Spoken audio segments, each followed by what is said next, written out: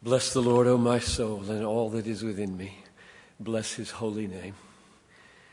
Bless the Lord, O my soul, and forget not all his benefits, who forgives all your iniquities, who heals all your diseases, who redeems your life from the pit, who crowns you with steadfast love and mercy, so that your youth is renewed like the eagles. The Lord works righteousness and justice for all who are oppressed. The Lord made known his ways to Moses and his deeds to the people of Israel. The Lord is merciful and gracious, slow to anger and abounding in steadfast love. He will not always chide, nor will he keep his anger forever. He does not deal with us according to our iniquities or repay us according to our sins. As high as the heavens are above the earth, so great is his steadfast love towards those who fear him. As far as the east is from the west, so far does he remove our transgressions from us. As a father pities his children, so the Lord pities those who fear him. He knows our frame. He remembers that we are dust. As for man, his days are like grass. He flourishes like a flower of the field. The wind passes over it, and it is gone, and its place knows it no more. But the steadfast love of the Lord is from everlasting to everlasting on those who fear him, and his righteousness to children's children, to those who keep his covenant and remember to do his commandments. The Lord has established his throne in the heavens, and his kingdom rules over all. Bless the Lord, all you his angels, you mighty ones who do his word, obeying the voice of his word. Bless the Lord, all his hosts. Bless the Lord, all his works in all places of his dominion. Bless the Lord, O my soul.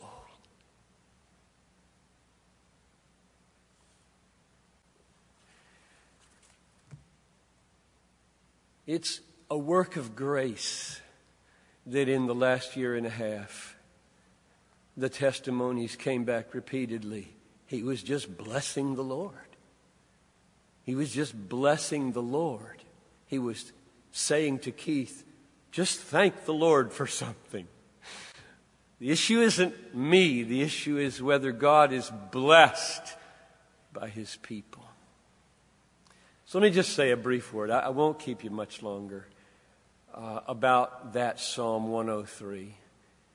And before I do want to say thank you, God, that Ozzy voted yes in 1990 for me to come. I mean, just picture this. I tried to picture this. What if Ozzy had said no? What if he said to Shar or Marlene or Jim Backlund or Clarence Oman or Vern Carlson or Marvin Anderson? What if he had said no? He's too young. He's had no pastoral experience. He's never done a funeral in his life. He's never baptized anybody. He's preached maybe 15 times. The guy's ill-equipped to take this church. No, I'm voting no. Just think, my life. What would my life be? I just have no idea what I would have done. I would be, who knows where I would be instead of spending the last 29 years with you.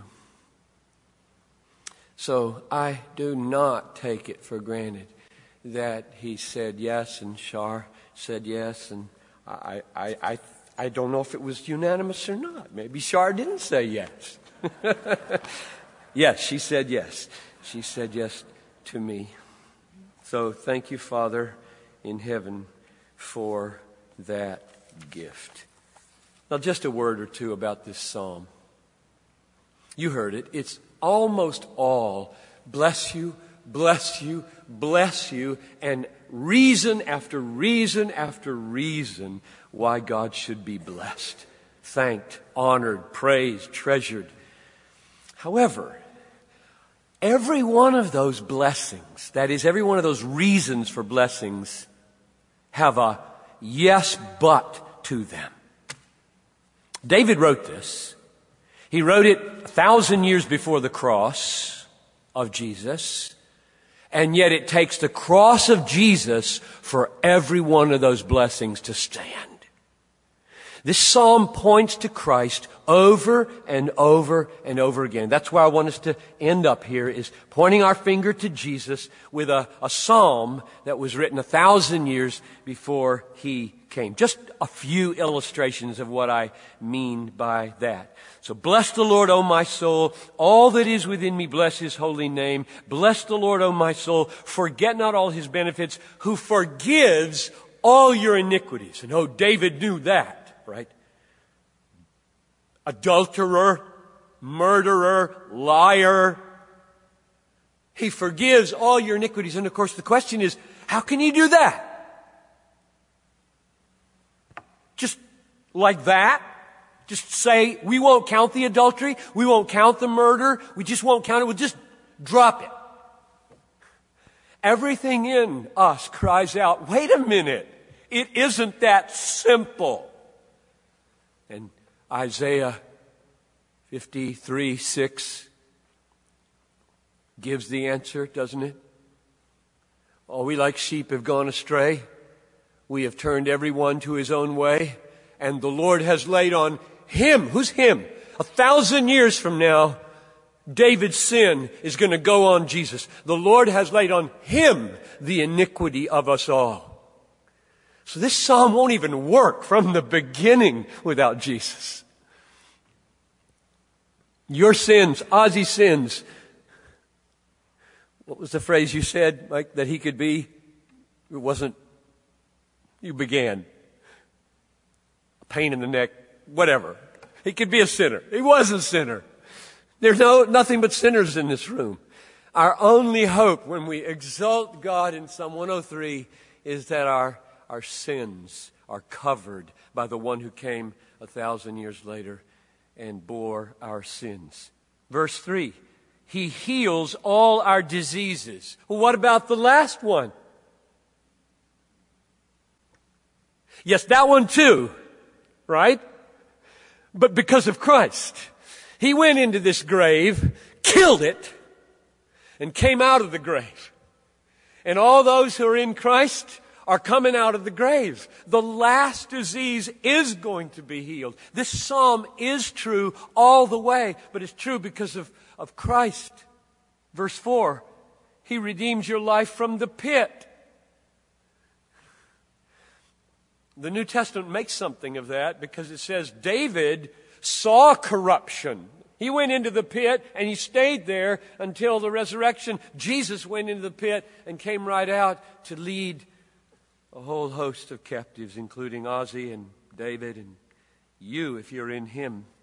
Verse 4, He crowns you with steadfast love and mercy. Yes, over and over again, He crowned this man's life with mercy.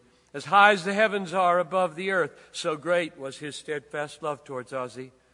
As a father shows compassion on his children, that's the way He had compassion on Ozzy. But the word crowns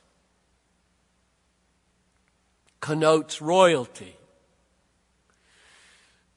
Is that royalty? It is. We have died with Him, Paul says, Ephesians 2, and been raised with Him and seated with Him at the right hand of God. Ozzy was, by faith, already seated at the right hand of God in royalty.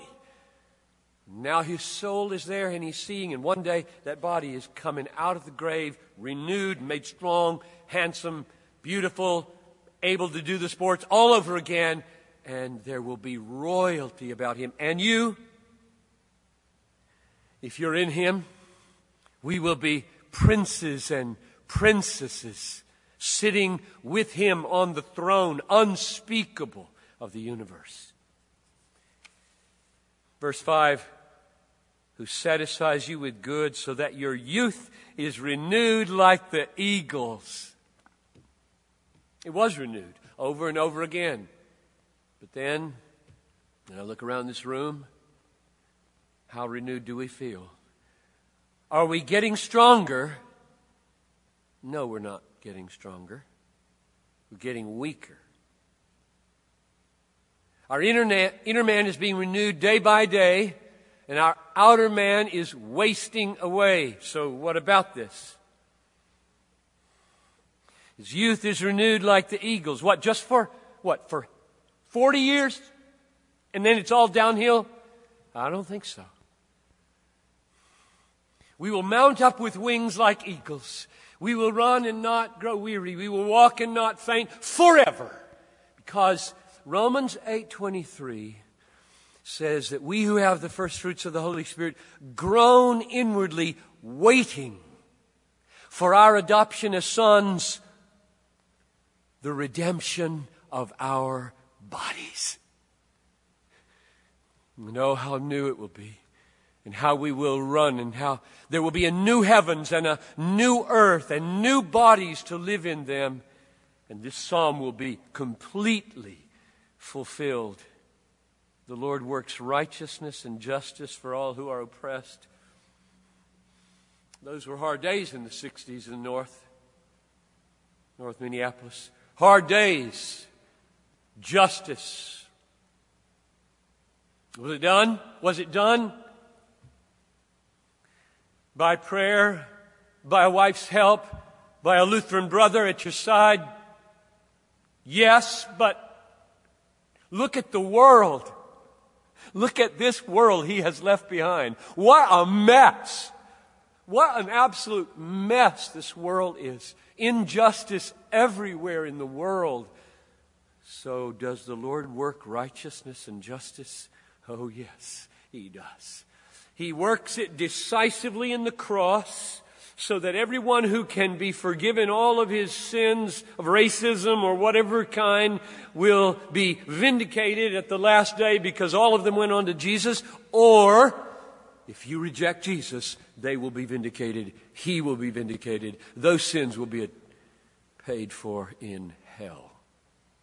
Justice will be done. All of it. Every wrong in this world will be righted. On the cross or in hell. I hope that your wrongs will be righted by Christ on the cross. So let me close just by reminding us that the response to all these blessings in this psalm was, bless the Lord. And then, so I'm doing that right now. I have the microphone. Bless the Lord, oh my soul. I'm saying it. And then David says, angels, you join me now. Hosts of heaven, join me now. Bless the Lord. And then he looked around at all the works of God. Ozzy was one of those works. You are one of those works. So I'm closing by saying, will you join David? Will you join me? Will you join Ozzy? Will you join Dorothy and those who've had a word here? Will you join us in blessing the Lord? Or will you just leave this room, go back to your television, and bless man, bless yourself, bless your house, bless your job, bless your retirement, bless your vacation, and not bless God? Oh, may Ozzy's legacy be that all of his children and all of his grandchildren and all of his great-grandchildren and all of his great-great-grandchildren until Jesus comes, bless the Lord with all of the circle of his friends. Oh, leave this room in a moment blessing God. That's what Ozzy, I think, would want me to call you to do, because he modeled it so well. Father, I pray that you would work this miracle in my life and in the life of all of these family and friends here, that we would, because of Ozzy and because of Christ and because of David's psalm and because of these testimonies, bless you forever. Through Christ I pray. Amen.